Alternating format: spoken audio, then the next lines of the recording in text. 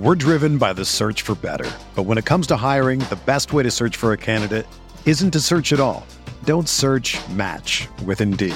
Indeed is your matching and hiring platform with over 350 million global monthly visitors, according to Indeed data, and a matching engine that helps you find quality candidates fast. Ditch the busy work. Use Indeed for scheduling, screening, and messaging so you can connect with candidates faster. Leveraging over 140 million qualifications and preferences every day, Indeed's matching engine is constantly learning from your preferences, so the more you use Indeed, the better it gets. Join more than 3.5 million businesses worldwide that use Indeed to hire great talent fast. And listeners of this show will get a $75 sponsored job credit to get your jobs more visibility at Indeed.com/Blue Wire. Just go to Indeed.com/Blue Wire right now and support our show by saying that you heard about Indeed on this podcast. That's Indeed.com/Blue Wire. Terms and conditions apply. Need to hire? You need Indeed. This podcast episode is brought to you by Coors Light.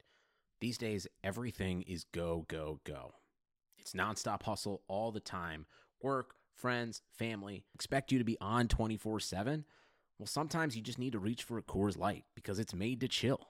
Coors Light is cold lagered, cold filtered, and cold packaged.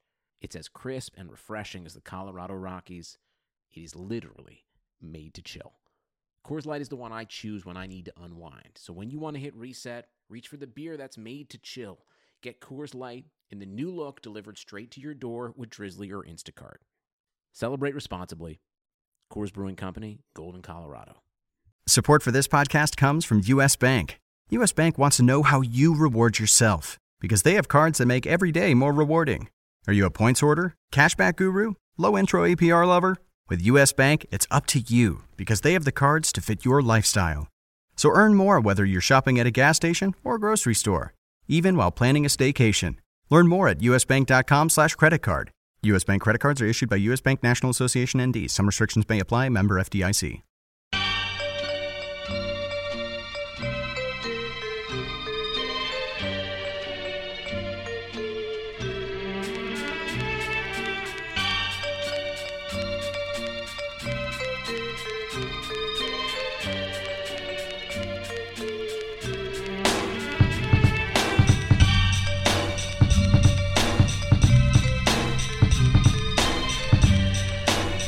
Welcome to the RotoWire NBA podcast. It is Tuesday, April 25th. Nick Whalen here with DJ Trainer.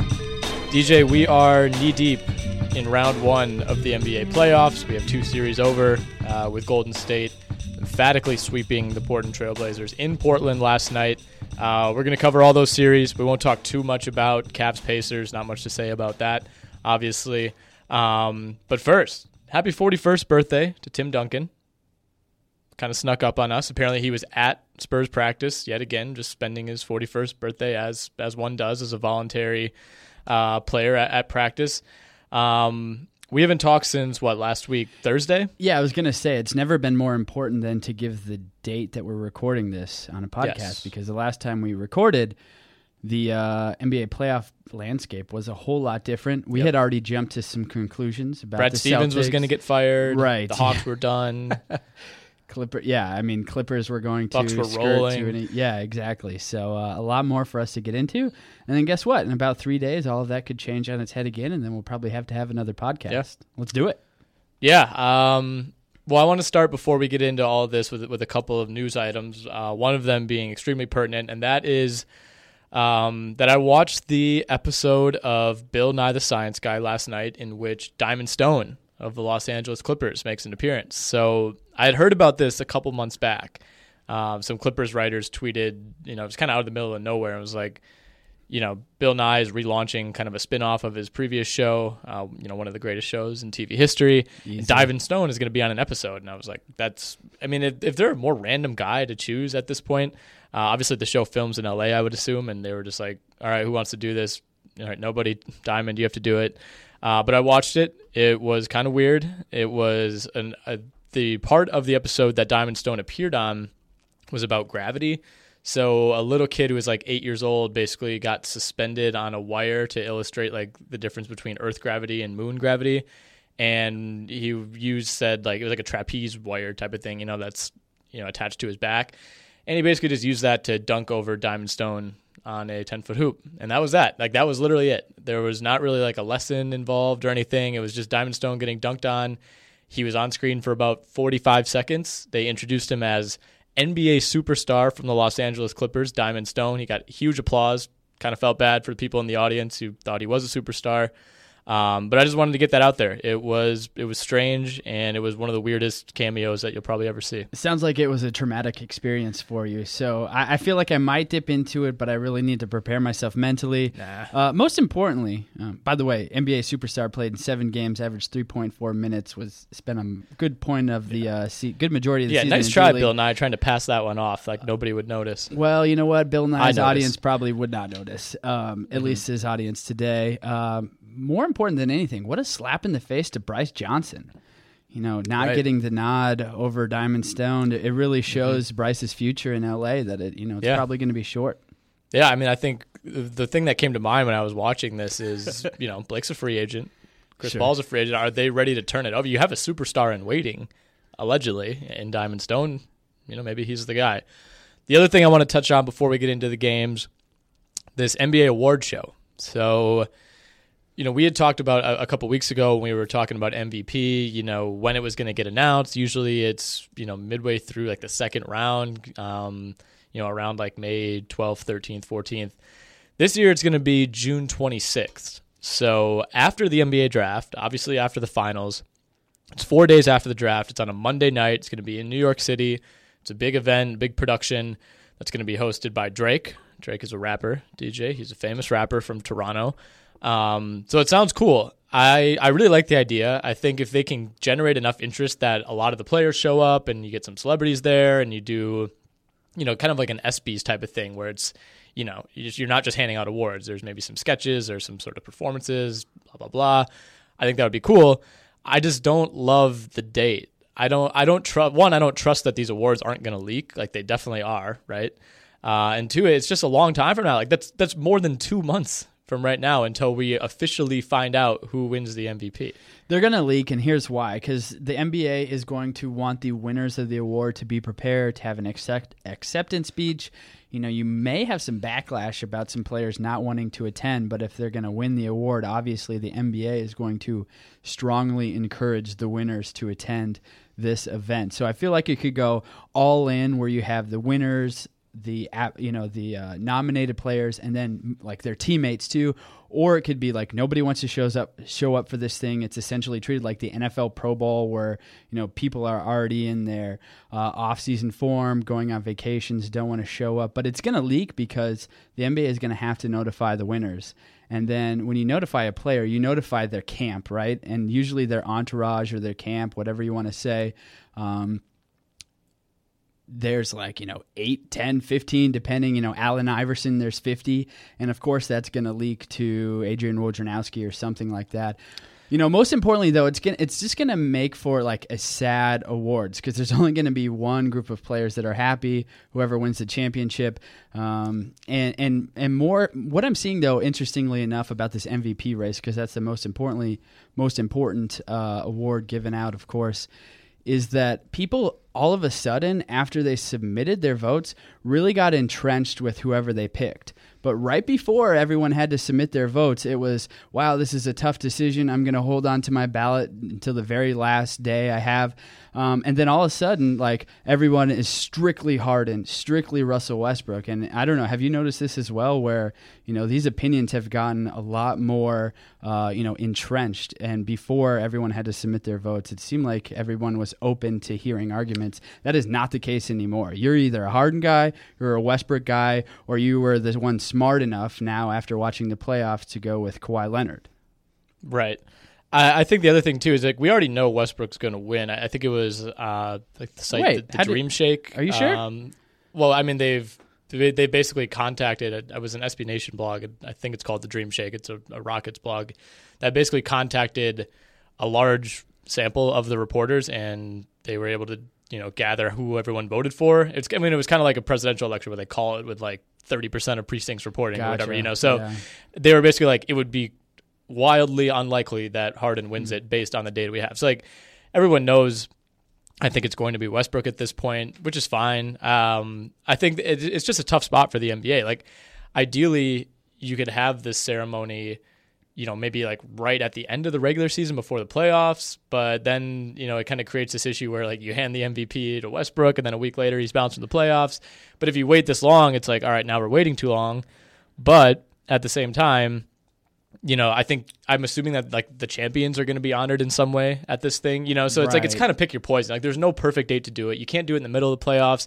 Before the playoffs is too soon. After the playoffs is, I guess, what makes the most sense. But I think players are going to go, right? I think the NBA, I don't know if they can require players to go to this. I would assume not. But the fact that Drake is involved, that they've announced it 2 months in advance. Mm-hmm. They're going to make it a big enough deal that I think the players will want to go. Sure. Ideally, I mean that's the point, right? This is going to be an annual thing, so I'm looking forward to it. I think it'll be cool.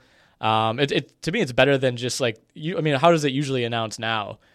AP like releases a press release, or the NBA releases a press release at like 1 p.m. on a Tuesday, and it's just like, all right, sure enough. Like there's no real way to present these awards, with any sort of suspense right now. I think last year it was just the NBA picked a string of like 6 days, and at the same time, each of those days, it was like 1 p.m. in the afternoon. But there was no like real announcement. It just kind of leaked out, Well, I think the NBA put out an official announcement each day, but then like you had your ESPNs, your Yahoos jump in like 30 minutes before it actually happened. Right. So. Well, I mean, there wasn't like a televised thing. Oh, right.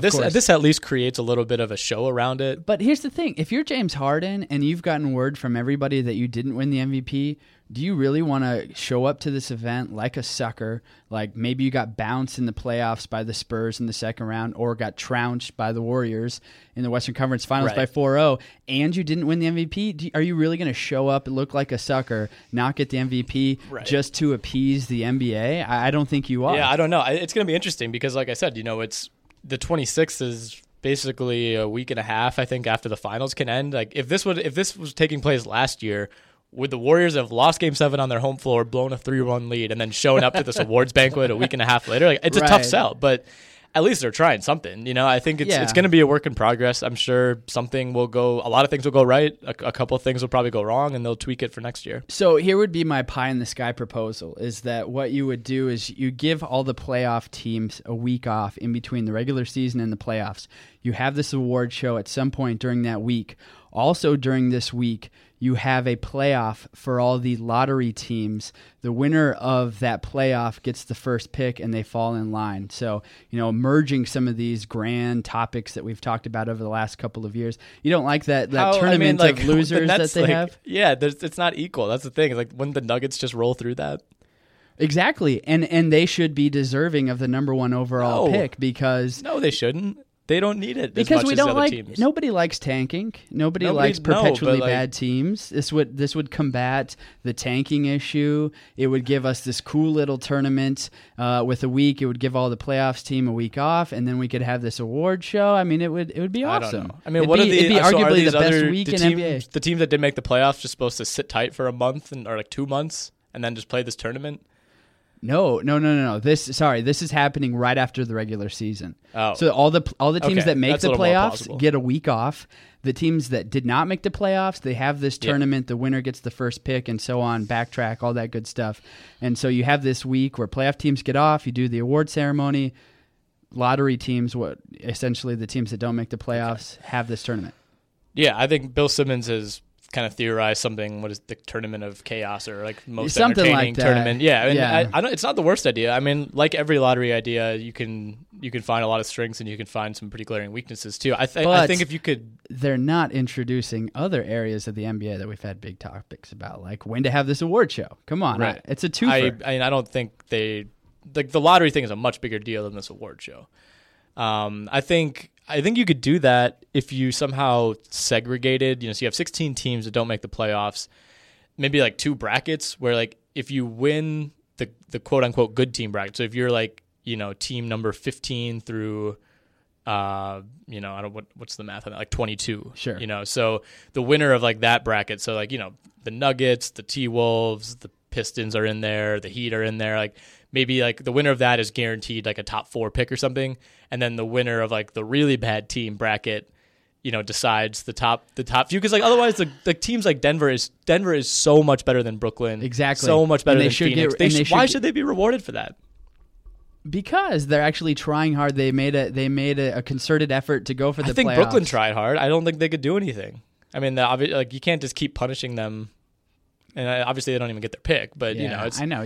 How would that affect the Celtics then? But from an entertainment perspective, I mean, you would love to watch this of course, it'd be right? great. I think I would just like them to do it as like an NIT where there's no real incentive, just play it.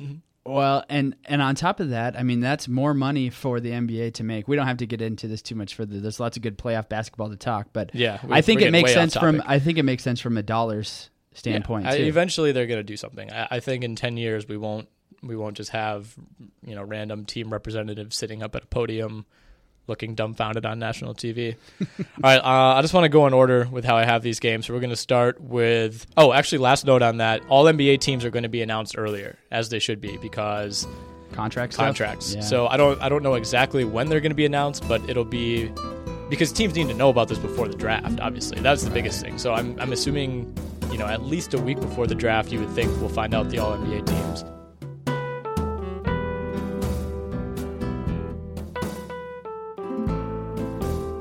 Celtics Bulls. Last time we talked, Celtics were down 0-2. Rajon Rondo was coming off of an incredible Game 2. And then on Friday, we found out that he had been playing through a thumb injury that apparently worsened quite a bit in Game 2. He has not played since. The Bulls have been blown out in both of those games. It literally has been night and day. I really wanted to buy into the Rondo narrative through 2 games, that he was the difference maker. And it was, it really was him kind of getting in Boston's head and playing so well defensively and knowing their schemes. And it kind of seems like that's the case. I mean, sure. Obviously the Celtics have made adjustments. Gerald Green has started the last 2 games. Isaiah Thomas has been better, but they haven't played all that well. It's not like they've had these great shooting performances. Smart and Crowder have both struggled quite a bit. Horford was better in Game 4, but he hasn't been spectacular by any means. The Bulls have just looked totally lost. They don't have a point guard. I mean, Jerian Grant started Game 4. I think he played only 6 minutes. Right. Isaiah Cannon is getting those minutes. He's playing 34 minutes. Issue with him is that he traditionally, over the course of his NBA career, has been more of a shooting guard. The issue with him is he's not good, too. Well, yeah. They don't have any good point guards. Where's Cameron Payne? This is what I don't understand. So here's the big thing in my mind. Is it that he's truly not ready and that ends up resulting in the trade that they made for McDermott and Gibson being a bad trade? Or is it Hoiberg thinking that Cameron Payne is not ready? But, I don't know if it's a coaching issue or if it's truly Cam Payne. It's clearly Cam Payne. I think, look at the other options. They don't want to play Jerian Grant. Michael Carter-Williams got punked by Isaiah Thomas on a number of occasions the other night. They basically have to play Butler or Wade on the ball, and they did that a lot in the second half. Isaiah Cannon, what did he play? 34 minutes in Game 4. Hadn't even played 30 minutes at any point in the season since the preseason. He was basically a DMP guy for half the year. He's only 25. He already has like a peak Raymond Felton body going. But the other options are so bad that this is more of an indictment on Cam Payne.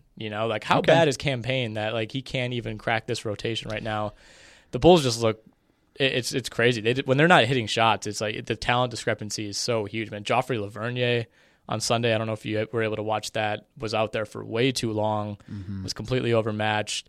All of a sudden now it just seems like Boston is completely in the driver's seat, even though it's only 2-2. So I think that the trade actually helped Hoiberg and really the whole coaching staff and the personnel that was left over really kind of lock in, right? So you take away all these options and the ability to tinker with the power forward spot. So instead of trying to figure out should be McDermott, Gibson, or Mirotic, it is Mirotic. That's all you can really go with. And I think mentally, from a player's perspective, Mirotic knows that he's going to be the guy. He's not going to get yanked out. There's no fear. He's going to be in the game no matter what. No matter how bad he is. Right. But I think that helps from a certain perspective. Now, when you start pulling guys from the lineup like Rondo, then that gets in trouble. But I do think that sometimes thinning out helps you quite a bit because it allows everybody to have a centralized focus.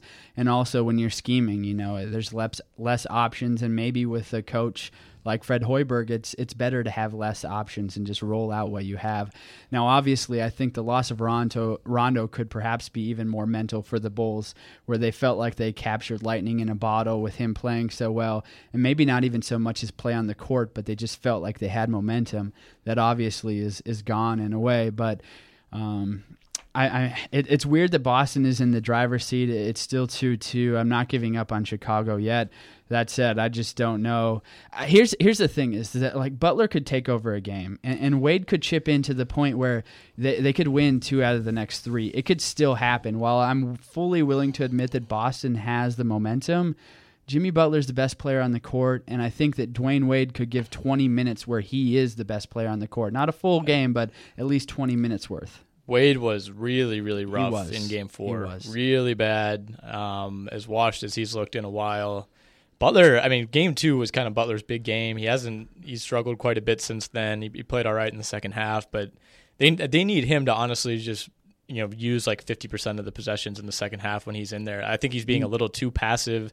I think Nikola Mirotic was, as much as I think that the Bulls are better with him spacing the floor, just because when you have Wade and Butler who aren't great shooters, you just kind of need that by default. Like some of the shots he was taking, 3 feet behind the 3-point line with 17 seconds on the shot clock, things like that. It's just wasted possessions. And like if you're Jimmy Butler, you just got to say like, I would rather have me attempt, an 18-foot fadeaway than Lavernier contested from 5 feet. That Paul George mentality or the Russell Westbrook mentality. They need that. Wade has not given them anything. He's been really bad on D as well. It has to be more Butler. I think when Rondo was running the show, Butler was able to take a little bit of a step back, but especially without Rondo, they need that. Not only on the offensive end, like he needs to have a couple pivotal moments, and I'm probably exaggerating too much when I say he needs to have a moment like LeBron with the block, or even KD last year or 2 years ago when he had like double blocks and then passed it forward in transition against the Warriors. There just needs to be a couple of remarkable plays that really swing the momentum by Jimmy Butler on both ends of the court, and he's fully capable of that. He's had a couple games, or he had a game where he had 4 steals and 2 blocks, but he needs to feel ownership of this entire series on both ends of the court. Now, I'm willing to admit that's incredibly hard to do when his usage rate is so high on both ends of the court, because he ends up being the guy that has to take on Isaiah Thomas, because it sure as heck can't be Isaiah Cannon, and it sure as heck can't be Dwayne Wade. So while we both want Jimmy Butler to step up, like you only have so much left in the tank when you're playing as hard as he has to. Yeah, bad sign for the Bulls is that the Celtics have won these last 2 games while still shooting really poorly from 3. Isaiah, I think, was 1 of 9 on Sunday. Thomas, Bradley, Crowder, and Rozier together were 3 of 21 from 3 in Game 4, and it was really never all that close. The Bulls made a couple of spirited runs where they got it down to 5 or 6, but you never really felt like it was out of control. And that's not a good sign, because I think eventually that Celtics shooting is going to come around. Crowder and Smart can only brick so many wide open corner threes, one would think. But yeah, I think Celtics in 6 all of a sudden. I never necessarily thought that the Bulls would just run away with the series. But it really does seem like the Rondo injury sucked a lot of the life out of they were so like spirited in those first 2 games too. The bench was into it. I think they really thought, like, we're going to punk these guys. Like, the Celtics aren't all that good. And, like, when Rondo went out, it seems they just lost that confidence. Yeah, momentum is real, especially in a 7-game series. But here's the thing. It can be recaptured by Dwayne Wade going out there and hitting his first 5 shots in a row. And then all of a sudden things, switch on a dime and everybody feels energized. But, I know Wade has played really poorly, but I'm telling you, I'm waiting for him to come out and have a game. I know you keep shaking your head. He's just not good. But he is not good anymore. We know he's capable. We know he knows what it takes. Capable. Okay. All right, Cavs Pacers quick. Cavs defense was still bad again. This was basically the same story in Game 4 as it's been, where they played just well enough to win. They swept a series with the following things happening. Kyrie Irving shot 42% from the field and went 7 of 32 from 3. Kyrie was a net minus 16 in the 4 games. Kyrie also led the team in usage at about 36%, which is crazy high. Kevin Love shot 42% from 2-point range, And Kevin Love also had one of his 5 worst games probably ever in Game 4 against Indiana.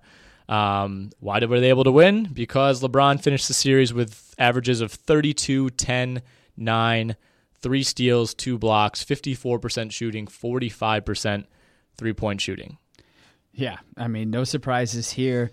Maybe he exerted himself a little too hard throughout this series, but guess what? When you win 4-0 and the other series that you're going to have to play seems like it's headed for 7 games, then you allow yourself to rest. So they really push instead of, took their foot off the gas pedal. And it makes a lot of sense. They're chilling on their couches right now and just watching that Toronto-Milwaukee series, resting up. No surprises here, Nick. I mean, the Pacers ended up being the 7 seed, but they just as easily, a couple made shots here by Miami or vice versa, missed shots from the Pacers, and Indiana wouldn't even been a playoff team. They were not surprising or not even surprising. They weren't. They didn't show any signs of encouragement at any point during the regular season. So on goes Cleveland. I really don't think that they're going to have much trouble with Toronto or Milwaukee. You can talk about the way they match up, and I know your eyebrows are raising, but come on here. Cleveland is hitting their full stride. Kyrie looks good. Kyrie looks bad. Kyrie was terrible in this series. I know he was terrible in this series, but I mean, he's still taking a little bit of ownership. It's not like he's fading into the shadows. Like, we're starting to see him rev the engine, and he really doesn't need to get, fully caught up to speed until the finals. And so I'm not worried about it. The fact that we're seeing some involvement and him taking, more shots, I like it. I think things are headed in the right direction. I think offensively the Cavs look great. I think for as on and off as Kevin Love was in the series and as on and off as Kyrie was in the series, the Cavs offense is really good. The bench came around. That's not an issue. But defensively, I mean, I watched almost every minute of this series, and Kyrie looked bad. He shot 42% and averaged 25 points per game. 42%? That's not good at all. You need Kyrie. You need him. For a point guard with his style of play, for Kyrie Irving would be in the 30s. I think if you're going to take 42% from him, you're gonna take it more often than not. The Cavs, the way the Cavs play defense, they can't afford Kyrie Irving shooting like that. That's what I'm saying. Like, okay. When you're arguably the worst defender at your position in the playoffs, you can't, you have to be bringing it offensively. I know, but it's just too early. Kyrie shot 48% from the field in the playoffs last year. Okay. And that was a big reason that they were able to overcome it. He shot 22% from 3 in the series, shot 44% from 3 for the playoffs last year. Like, they need that Kyrie to show up. Yeah, and they've got lots of time. Right. Luckily they played the Pacers, who have one good player. Who do the Cavs want to play in round 2? Bucks or Raptors? I think the Raptors. I would be afraid of Giannis, just the Giannis factor. Yeah, I don't know. I think they would rather play the Raptors. I think they can whoop the Raptors pretty easily, and history says they probably should and will. But I mean, you watch this Bucks team a couple times, and you shut down Giannis, you have nothing to worry about really with Milwaukee. Whereas with Toronto, there's just more options that can hurt you. Like with Milwaukee, there's 2, maybe 3 guys who you really have to worry about, and we can't let Greg Monroe have his way in the paint. We can't let Middleton get hot. We can't obviously let Giannis play well. With the Raptors, it's like, okay, we can focus all this energy on slowing down Lowry and DeRozan. There's still Ibaka. There's PJ Tucker, who's such a good defender. Easy now. Their bench is much better than Milwaukee's. I think the Bucks would present some interesting matchup problems, but they're just not. They're top to bottom. The Raptors are the much better team, right? Like, nobody's really debating that. No, I 100% agree with that, and you brought up some good points. Here's the thing: is that there's just so much baggage that Toronto will be carrying into this series with Cleveland, right? So we already had Lowry and DeRozan get off to slow starts. Like, they're just kind of in their own heads. Also, just the fact that they cannot get over the hump. They have never been able to get over the hump. Mentally, they're just starting with a disadvantage, whereas Milwaukee would be playing with house money. Giannis is coming into his own as one of the best players in the NBA, and I would imagine Milwaukee would be playing more free-spirited. So just from a baggage, momentum, house money perspective, I think Cleveland mentally would rather play Toronto. All that said, fully willing to admit that Toronto has the far better personnel. Sometimes it doesn't matter when you mentally already feel like you lost a series before you started. I think Cleveland would sweep Milwaukee easily if Milwaukee, and we'll transition this now into Bucks Raptors, if the Bucks defend the primary ball handlers the way that they're doing with Lowry and DeRozan right now. the amount of open threes that Toronto got, especially in Game 4, is something that's, I mean, the Bucks gave up the most corner threes of any team in the league this season during the regular season. Like Cleveland would just feast on that all day. And luckily the Raptors haven't shot the ball all that well in the series, but they did in Game 4. Norman Powell had 4 threes. I tweeted a link to a video earlier today of Chris Middleton just completely abandoning DeMar Carroll in the corner to go double DeMar DeRozan, who had already picked up his dribble and was being defended perfectly well by Tony Snell at the free throw line. Just a place you almost never see a double like that. And Carroll's like, wide, literally just like, all the way around Snell's him. all over him. And it's like, yeah, DeRozan of all people can hit that shot, and he has a number of times. Like, it's, you can kind of see it, and I think that's the scheme. But, a team like Cleveland carves that up every time. So I think the Bucks missed a huge opportunity to win in Game 4. Yes. That was a very deflating loss. I ran some very cherry-picked numbers on that just to see like the probability of Toronto winning a game where I thought Toronto played really poorly and Milwaukee played even worse. But since 2000, teams are 110 and 369 when they shoot 42% or less from the floor, make 5 or fewer threes, and also lose the rebounding battle. 110 and 369, so 25% I'm of the sorry. time. I always mess these up when I try to be cool and like throw out fancy stats. I always read them wrong. So teams are 110 and 369 when they only shoot less than 42% and make 5 or few 3-pointers. So they're winning roughly 77. 25% of the games that they do that. You lose if you're the Raptors. So the Raptors did both of those things. If you're the Raptors, 77% of the time you lose that game. Your chances of losing drop to 88% when you shoot less than 42% from the floor, make 5 or fewer threes, and also lose the rebounding battle. So teams since 2000 are 30 and 216 in the playoffs. When those 3 things happen, the Raptors won by double digits. They're the only team in the history of the NBA playoffs to meet those 3 criteria and win by double digits. Guess what? That's how bad Milwaukee was. Well, that's made possible by the fact that Milwaukee has 2 rookies on the court for the majority of the game, and then the other guy that's on the court that probably shouldn't be is Tony Snell, and granted he's been good, but this is all made possible by an inexperienced Bucks team that, based on paper, shouldn't even be in this position necessarily, right? So, I mean, it's not terribly you can't slander surprising. Tony Snell like that. He has been Milwaukee's second best player by a pretty good right margin. for the last 5 games. But come on, we have 82 games plus everything that he played 41% from 3 on the year. I mean, I will say he snuck up on people, but he's been good. Number 1 Tony Snell fanboy over here. He's but good. no, he's gonna make a lot agree. of money this summer. Yeah, that's funny. He's like the Bismack Biyombo candidate for this year. No, I totally agree. Here's the thing. Cleveland's going to smash Milwaukee. They're going to smash Toronto. It just doesn't matter. Cleveland's going to roll. I love the fact that Milwaukee is playing above their heads right now, and I can't wait to see a young team with their backs against the wall, and we really get to see what they're made of here in Game 6 against Toronto, an established team that needs to take care of business. But let's be honest, they'd be fine heading back to a Game 7 in Toronto where they would feel more comfortable. So I'm excited that we get to test the mettle of Milwaukee. Other than that, I mean, I'm already penciling Cleveland in for the Eastern Conference Finals. Yeah, and part of the reason for that is the team that through the first few days of the playoffs looked like it was maybe playing the best on both ends in the East was Washington, and all of a sudden now that one's 2-2. It's like a home-and-home series, right? Yeah, it's been odd. I mean, Washington looked like I think I said on the pod last week that they were just going to sweep through this, and they got nothing from anyone other than John Wall in Game 3. Wall was fine in Game 4, wasn't great. And the Hawks kind of led that one, almost wire to wire as well. So the series seems to have swung on Markieff Morris calling out Paul Millsap. Not a great idea. It's just been a weird series. Like Dennis Schroeder got into it with John Wall and then apparently asked John Wall if he wanted to work out together in the offseason the following day. There's just a lot of bizarre things going on behind the scenes in this series, but I still think the Wizards win it. Maybe it goes to 7. The Hawks have showed more resilience than I thought they had in them in these last 2 games. But I think Washington going back home takes Game 5 and goes up 3-2. Yeah, I don't even feel comfortable making a prediction because we've seen Washington play varying basketball over the course of the regular season where they came off, just started the season just unbearable. and then they, were a streaky team, if you will, and finished the end of the season really well. But again, this is not necessarily an established team. They have a brand new coach in Scotty Brooks, who for whatever reason has the worst track record of having his two best players on whatever team he's coaching for, whether it's the Thunder or the Wizards, having his two best players on the bench at the same time. It just doesn't make any sense to have John Wall and Brad Beal on the bench, especially when your reserve options for Washington are so poor, or at the very least they can't create for themselves.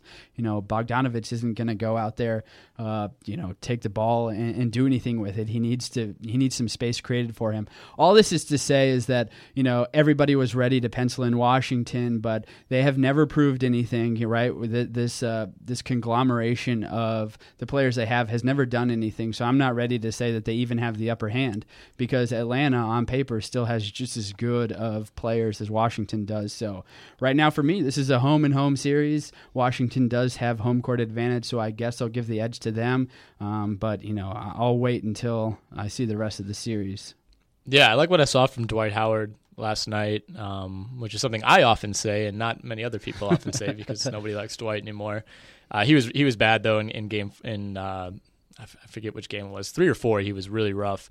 It must have been 3. But I think when he's a factor, it's very easy to forget like how dominant he can be, and his ceiling for being dominant now is so much different than it was even like 3 years ago. But if he's giving you 16 and 15 and altering shots in the lane, helping to hold, like Markieff Morris was 3 of 10, Gortat was just 1 of 4 in 35 minutes. Like that's huge. And, the Hawks don't really have another guy who remotely protects the rim anywhere near as well as Howard does. I mean, Millsap does a good job for his size, but he's just not the same type of defender. So when Dwight gets going, I mean, Washington doesn't necessarily have an answer.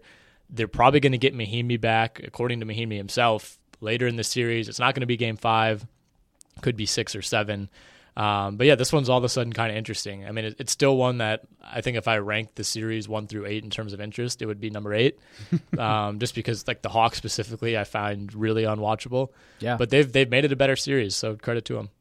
Yeah, I agree. It is, for whatever reason, it's a classic 4-5 matchup, back and forth, but it just doesn't have the fanfare that these other matchups do. So let's move on to another one of those matchups.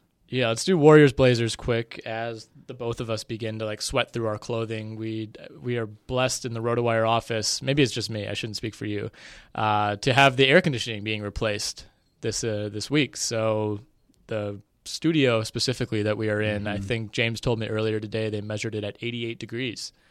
And it feels about 88 degrees, if not hotter right now. Some people do hot yoga, some people do hot podcasts. Hot podcasts, yeah. So Warriors-Blazers, I watched the first quarter of this one last night and turned it off and started watching other things. Well, guess what? This whole series has been like that. No, it hasn't though. That's the thing. Like the Blazers have started out really well in 2 of these games. No, but by the second half, like it's almost unwatchable, and it's just the play has been kind of lackadaisical. I've proposed the question to you: is it possible that the Warriors could be playing too loose? And no. It's entirely all right now against Portland. Obviously, it was. They won the series, but when you're facing these tougher matchups, I feel like you need to rein it in just a little bit, or you might get into some trouble if you're playing too loose. We don't need to rehash the whole. I mean, what was too loose about them playing last night? They had 10 turnovers. Well, yeah, not last night, but over the course of the series, it seems like, maybe they're just too lackadaisical. But guess what? If I'm going to afford the luxury to Cleveland, where they've got a couple of series to get in gear, then I need to do the same for the Warriors. So, we'll see. I want to see just stiffer competition against the Warriors, and who doesn't? Because it's a bit laughable right now. Do I think the Clippers are going to give that to them, or the Jazz even? No, I really don't, because these teams are shells of themselves from what we saw in the regular season. So, kind of hoping for that Houston Warriors matchup, and we'll see if the Warriors have kind of reined things in, or like you say, Nick, maybe they don't even need to kind of concentrate more. That's all I'm asking, a little bit. I don't think we should take anything away from Portland. Like, I mean, how many teams in the East do you think Portland would beat in round 1? Like, they would at least give the Wizards a really good series, right? And the Wizards, Nurkic or no Nurkic? Because there's a couple teams even no Nurkic. I mean, Nurkic played in Game 3. I don't know if you watched that one, but he did not look good. I almost felt like he shouldn't have been out there. Well, with Nurkic, I think the argument you're making is fine. Where maybe they could go out there and beat Washington and Atlanta, but I mean, without Nurkic, their front court is just really rough, and I think some of those Eastern Conference teams could actually take advantage of a poor front. Yeah, well, I just mean we shouldn't. I think we should just say the Warriors are this good. It's not like the Blazers put up the best fight that they could. Right, of course. And I think the Blazers aren't a bad team. I think the Warriors. There's only 3 teams that even give the Warriors any kind of trouble. Yeah. I don't even have that much to say about this. Let's either. just go with who if you're the Warriors, who do you want to play now? So the Jazz were 1-2 against Golden State in the regular season. Hill, Hayward, and Hood all sat out the first loss. Favors and Hill both sat out the second loss, and then the Jazz won. I think it was the second last game of the regular season without Hayward and Hood. But Golden State didn't have Clay. They didn't play Durant and Curry full minutes. So we really haven't seen a full on battle between either of these teams. But even with Golden State at full strength for 2 of those 3 and the Jazz at full strength for really none of those 3, they were able to hold Golden State to 106 points or fewer in all 3 of those games, which doesn't sound like that big of an accomplishment. But when we're talking about the Warriors, who average, what did they even average this year? A hell of a lot more than 106. That's something. So they averaged 116 a game. So basically they've held them to 10 points below their season average. For that reason, I think they want to play the Clippers, and there's probably some other reasons they want to play the Clippers, who are banged up right now. The Clippers have lost 10 straight games to Golden State. They've lost each of the last 5 games to Golden State by at least 10 points. Have not won against the Warriors since Christmas Day of 2014. Yeah, obviously the answer is the Clippers. If Blake Griffin was fully healthy, I think the answer would be the Jazz, because the Clippers just would have nothing left to lose. And so while you can give all those stats over and over, there is something mentally freeing about let's just go out there and give it our best shot, and there's literally no expectations from a Clippers perspective. Well, the Jazz have more guys they can throw at Golden State, but the Clippers would have the 2 best players if you stacked up the Clippers and the Jazz. Exactly. And you can just always go back to, do you want to go up against the best players, or do you want to go up against the best roster top to bottom? I don't know. I mean, it's not going to matter, right? It doesn't matter, and that's why it's tough. It's I think now, obviously, Warriors want to play the Clippers, but I would argue that with Blake Griffin, it'd be the other way around. Doesn't really matter. They're going to be not only tuckered out, but just overmatched by a Warriors team that can beat you in a multiplicity of ways. So Warriors beat whoever they face in at least 5 games. No problems at all. I think I'm still standing by my 16-0 in the playoffs thing. Okay. Unless Cleveland can get the defense together. And Houston hasn't looked all that good. San Antonio, which we'll get to in a second, has not looked all that good. Well, let's get to Houston OKC. Okay, sure. So Houston wins Game 4. Harden struggles. He was banged up with the ankle, never really looked like himself. Nene goes off. Was he 12 of 12 from the field, I think, off the bench. The big thing for me, at least with Houston, if you want to find something really positive, is that they've gotten nothing out of Ryan Anderson. They're still up 3-1. Harden's played well in 2 of those games, really well, but he still hasn't had this guy's for sure the MVP type of game. Kawhi had one of those in Game 4. They still lost. Dealing with an ankle issue, though. Yeah, that's the thing. It's you're still up 3-1. I think for the Rockets, with Ryan Anderson being 3 of 21, with Gordon being on and off, with Harden not being 100% Harden, to be up 3-1 is fine. So I think you can kind of take that as a positive. So here's the thing. We like to read a lot into this matchup, and I think a lot of people made it out to be 50-50 when it really wasn't at all. And I think both the Thunder and the Rockets knew that too going into this series. So I don't think we're seeing 100% of what the Rockets have to offer. That seems like an understatement, but I think that's somewhat intentional because they don't need to go full bore and go all out crazy, because I just think they knew they were going to win this series, whereas a lot of us wanted to say, it's up for grabs. And so I think that just like the Cavs and maybe even like the Warriors, they're kind of revving up the engine here for when it's really going to matter. So I'm not going to read too much into Ryan Anderson not playing well. I'm not going to read too much into Harden, especially because of the injury, but mostly because I think that this series was more lopsided from the onset than a lot of people are willing to admit. I don't think that the Rockets are taking it lightly or not trying their hardest. I think they just have a conservative game plan. It just doesn't make sense. If you're going to make a playoff push, you're just not going to conserve a ton of energy, in games 1, 2, 3, 4, or even 5 of a first-round matchup when there are bigger fish to fry, when you all know that you're going to get the job done. Yeah, I mean, I don't think we want to question their effort. I think they're so focused on stopping rust that it it disrupts a little bit of like their normal flow. Yeah, but then they're still able to win. Like they're grinding out games in ways that the Rockets don't really grind out games. Mm-hmm. And I think that's going to change, in round 2.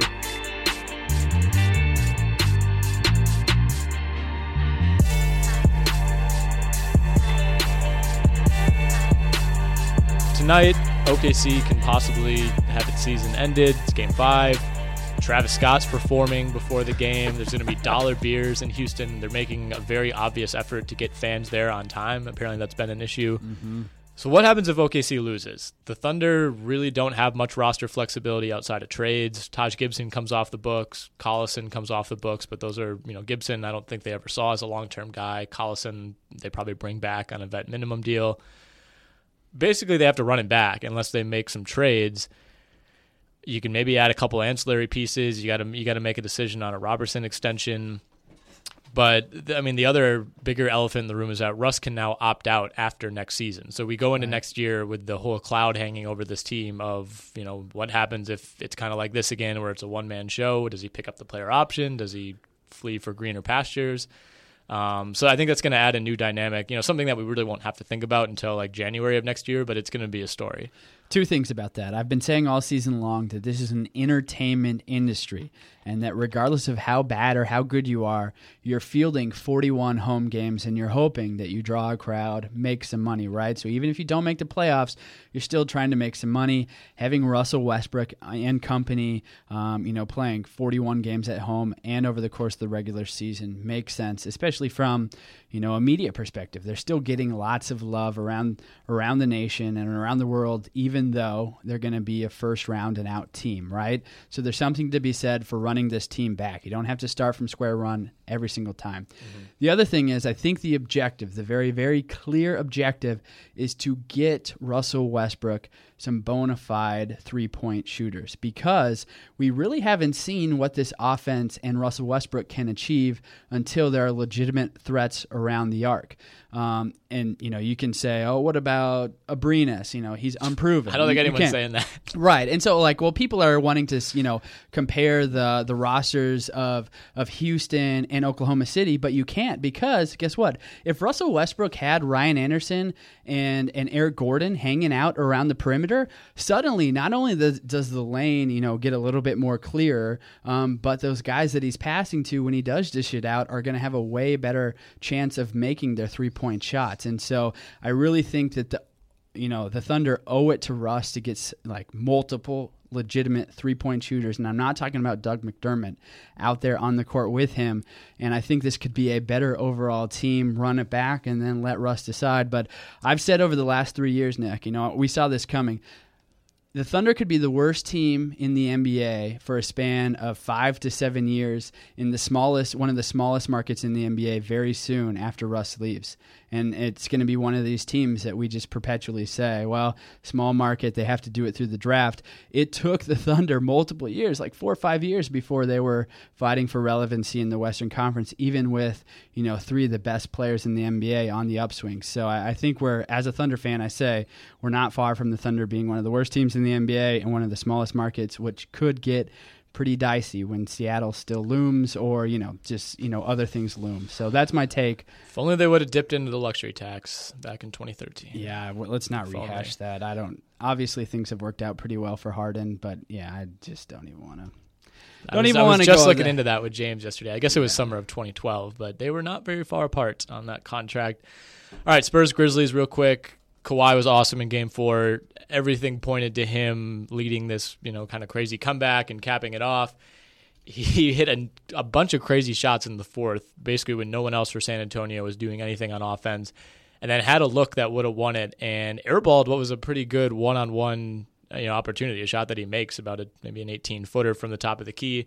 Game goes to overtime, continues to be back and forth. Marc Gasol hits a running game winner from around the foul line. All of a sudden, this one's 2-2. I wouldn't bet against San Antonio, but the warning signs that we always talk about with San Antonio being Ginobili's getting up there, Parker's getting up there, they are flashing brighter than ever right now. Ginobili does not have a field goal or a point in this series. He's 0 of 15 from the field, no free throw attempts. Tony Parker has been really good in one game, pretty good in another, kind of good in another, and then horrible in Game 3. Danny Green was 4 of 5 from 3 in Game 3. He's 0 of 12 in the other 3 games. I mean, without Kawhi being a superhero, this series is probably a little bit uglier even for San Antonio. What's funny is that this series has allowed people who voted for Kawhi MVP to come out loud and proud. So while like Kawhi will probably finish third, his supporters seem to be the loudest right now across NBA media because, you know, we're looking up and down this roster and it's like, wow, how did they win this many games? How are they the 2 seed in this Western Conference?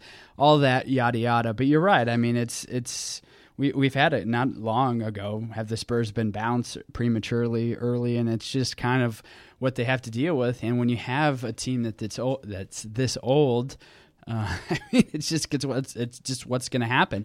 If LaMarcus Aldridge is your second best player, I mean, we have to remember that he himself is 31 years old, which is, you know, for a player of his ilk, a 6'11", 240 guy, you know, that 31-year-olds who are 6'11", 240 have probably already reached their prime. Yeah. I mean, I think we've seen examples, I guess, of both. I mean, you know, Karl Malone made like 7 All-Star games after he turned 31, although, you know, no one has really been able to match that kind of production. So, I mean, I wouldn't say – I think LaMarcus is looking more washed up this year than he should be.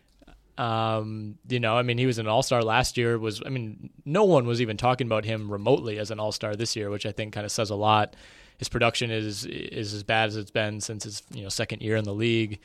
And all of a sudden, like that contract, which was, you know, such a triumphant signing for San Antonio 2 years ago, it's like all of a sudden, do you really want 2 more years on the books of LaMarcus Aldridge? So that's kind of something that nobody has really talked about, but he's not been great. And It's been an issue because he's not a good defender. He's not a great passer. And then you're pairing him in that front court with, you know, Dwayne Dedmon, who's only played like 30 minutes in this series, and Gasol and Lee, who we know about their limitations. So, I mean, I've said all along, this is not a team that was constructed to beat Golden State. I think they probably still beat Memphis. But, you know, round 2, you know, against Houston, I think could be very interesting, and it's going to take a lot of Kawhi for them to win that series. Kawhi just is going to have too much on his plate in the Houston series where they're able to pass the ball around so much. It's like with the Grizzlies, you can understand, you know, it's Conley or Gasol and you know, those pivot points, but I know it's a centralized focus with Harden, but the way they move the ball, it's gonna be trouble for the Spurs, and it's gonna be too big of a task for Kawhi to take on by himself. It just doesn't work with a team like the Rockets. You know, some other teams, specifically teams out east, you can say, well, this one really good defender could shut down an entire team, but that just can't be said for Kawhi if he's going up against the Rockets. So it's, you know, sure, I'll give the edge to the Spurs over Memphis, but again, the Rockets are on a crash course for the Warriors in the Western Conference Finals, right. And I think we're all elated about that. Yeah, I think this is – I don't know if people are taking these warning signs seriously enough with San Antonio. You know, it's like, well, Memphis is, you know, ever since Fizdale's speech, you know, they've been so fired up. It's been a great environment. It's like, these are the Spurs. Like, the Spurs, this is not a very good Grizzlies team right now. Like, the Spurs won 61 games during the regular season. Memphis is starting James Ennis and Vince Carter. Yeah, on this Selden team. At points. Wayne Selden, Troy Daniels, Aaron Harrison is playing. Andrew Harrison, excuse me, he played 20 minutes in this game. Like, it's not like the Grizzlies, you know, are this juggernaut team by any means. And like Conley and Gasol, they've been great. But even in Game 4, you know, Gasol was only 5 of 12 from the field. Randolph was 4 of 12. Like, it's not like they've been getting these Herculean performances that, you know, San Antonio just kind of has to say, like, well, there's nothing we could do. It's like, no, you should be easily winning this series. And, you know, like I said, outside of Kawhi, nobody has really put together a good all-around series for the Spurs, which is very, very concerning. Yeah, right. No surprise. But I will say, still a favored destination for veteran free agents. Yes. So maybe like a Chris Paul or something like that who really want to make a run for the championship, better than your LaMarcus Aldridge's, your Pau Gasol's. Right, course. They need to retool in a big way this offseason. I think they will. They always do. Clippers Jazz. This one's 2-2. Gobert's back. It doesn't sound like he's really going to be limited much at all in Game 5 tonight. As we know, Blake's done for the postseason. I don't know what to think about this one. Like, again, the Clippers still have the best player. DeAndre Jordan is still very good, although he was very ineffective in Game 4. But it does feel like things have kind of swung now back toward the Jazz as the Clippers lose one of their major pieces. The Jazz get one of their major pieces back. Gordon Hayward only played 9 minutes in that last game, and the Jazz are still able to win.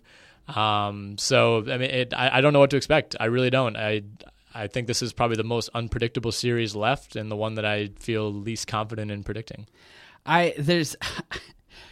Just bless the Clippers, Chris Paul and company, Doc Rivers, DeAndre Jordan.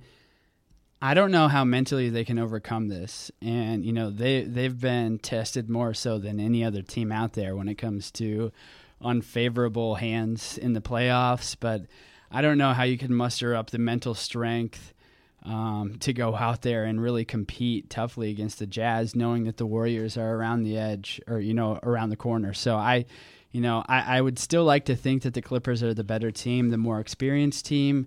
But I don't think it can be understated that their unfortunate future, regardless of this series, is just looming against the Warriors. So I don't know. I think it's hard to get up when you know the end is going to happen after the second round, no matter what. Yeah, I think, whatever team wins the series will talk themselves into, we can beat this team, we'll be the team to knock them off, and then it'll be a lot like this Portland series where it's just over very quickly and it's painless. But, I mean, as far as this series, Gobert, for being presumably limited, after what was still somewhat of a serious knee injury, 15 points, made all 6 of his shots, 13 rebounds, 2 blocks. They rebounded 86% of the Clippers' misses in this game. They were plus 22 points in the paint. I don't know. It feels like this is it for the Clippers. Like, every year there's some sort of injury like this. Something goes haywire. And as soon as that Blake news came out, it was just like, well, it's only a matter of time. If they win this series, we know they're not winning the next series. And I don't know where they go from here.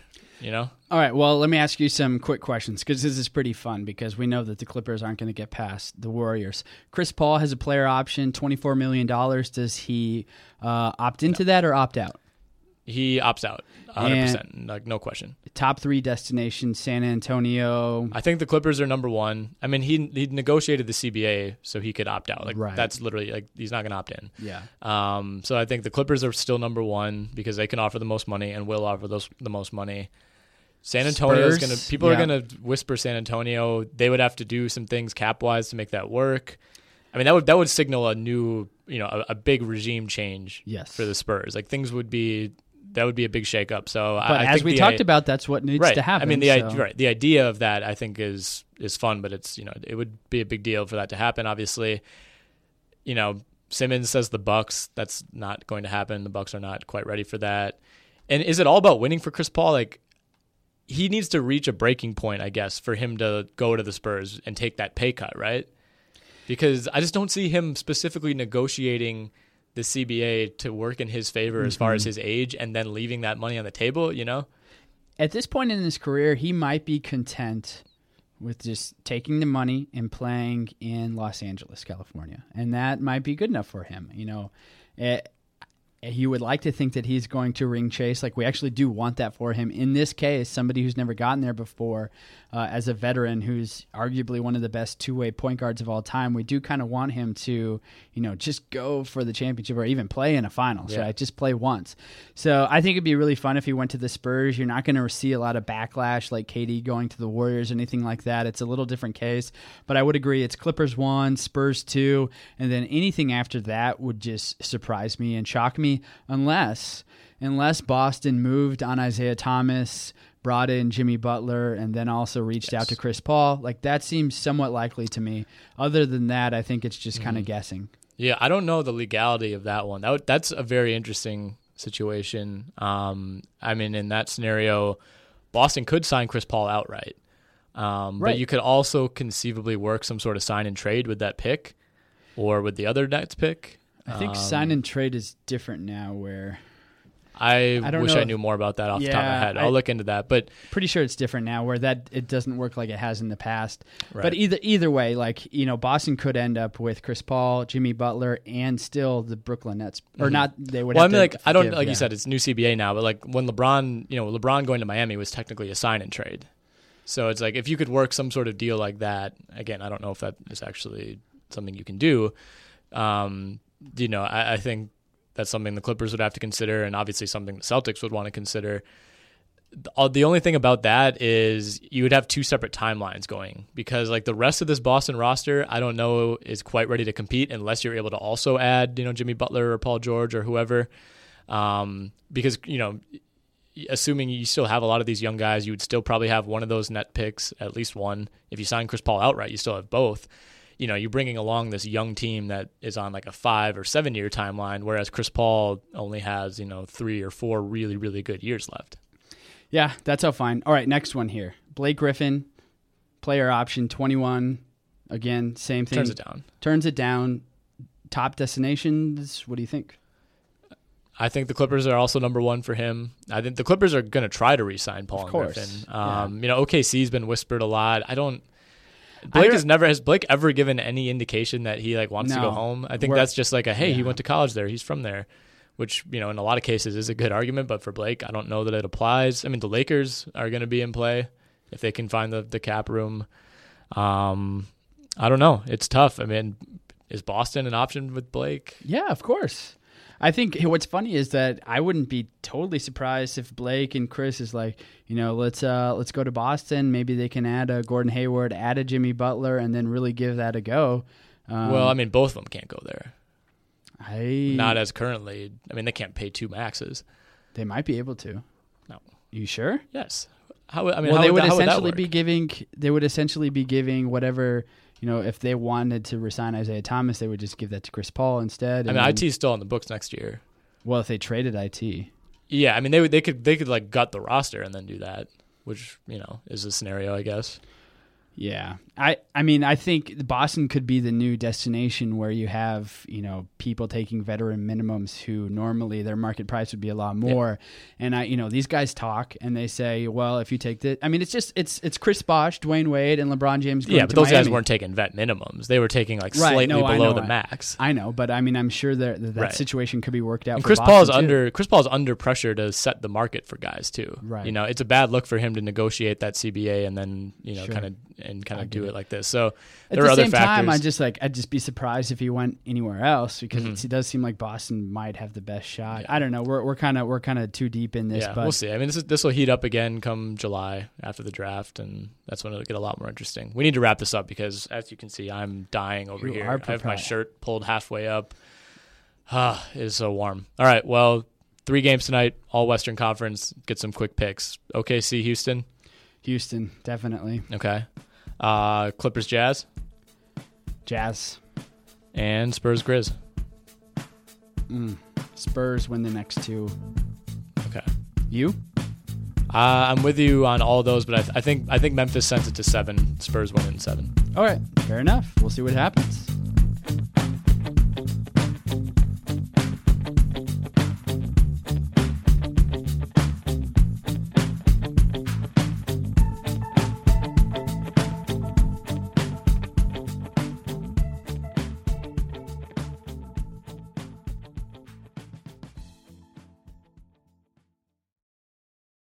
Everyone is talking about magnesium. It's all you hear about. But why? What do we know about magnesium? Well, magnesium is the #1 mineral that 75% of Americans are deficient in. If you are a woman over 35, magnesium will help you rediscover balance, energy, and vitality. Magnesium supports more than 300 enzymatic reactions in your body, including those involved in hormonal balance. From functional medicine doctors to mental well-being and female hormone experts, we all know that magnesium is the one mineral to improve all aspects of well-being and health. But which one? Magnesium Breakthrough from Bioptimizers, the trusted choice recommended by leading experts with 7 best-absorbed forms of magnesium to ensure your body receives the support it needs for overall well-being. Go to bioptimizers.com/balance today and use code BALANCE10 for 10% off. Support your journey to wellness at bioptimizers.com/balance. Magnesium Breakthrough from Bioptimizers, your foundation to optimal health and vitality.